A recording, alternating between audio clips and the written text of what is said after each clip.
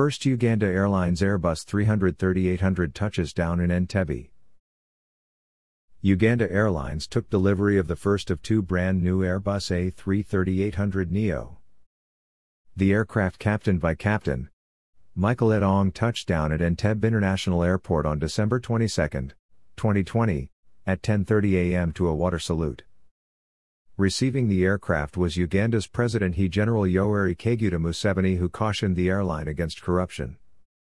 Ahead of the occasion, he sent a congratulatory message saying, "Congratulations. The revived Uganda Airlines will support our economic growth by facilitating transport and tourism.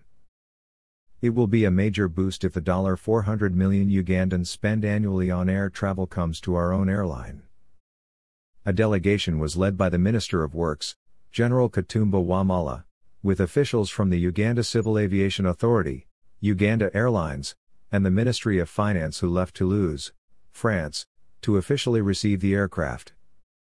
Justifying the trip, Wamala explained that a technical team had traveled earlier to investigate all the details as well as check the manual and the aircraft physically. This is what ministries and departments go through in pre-delivery inspection to confirm what is on the manual is the actual aircraft. I feel very proud. Not only are we getting an asset of this nature, but that the guys behind the cockpit are Ugandans. When the airline was established, we noticed that we had very many Ugandans with a lot of qualifications scattered all over who were giving services to other people. Why not give these services to Ugandans? So, I'm very happy, he said.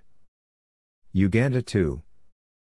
Cornwell Mulwa, the Uganda Airlines CEO, who was also in the delegation, commented, "This is a historic day in the history of Uganda Airlines.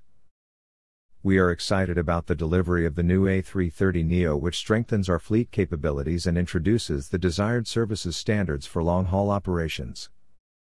The latest Airbus press release on their website states that this generation of Airbus is considered the ideal aircraft to operate as part of the COVID-19 recovery.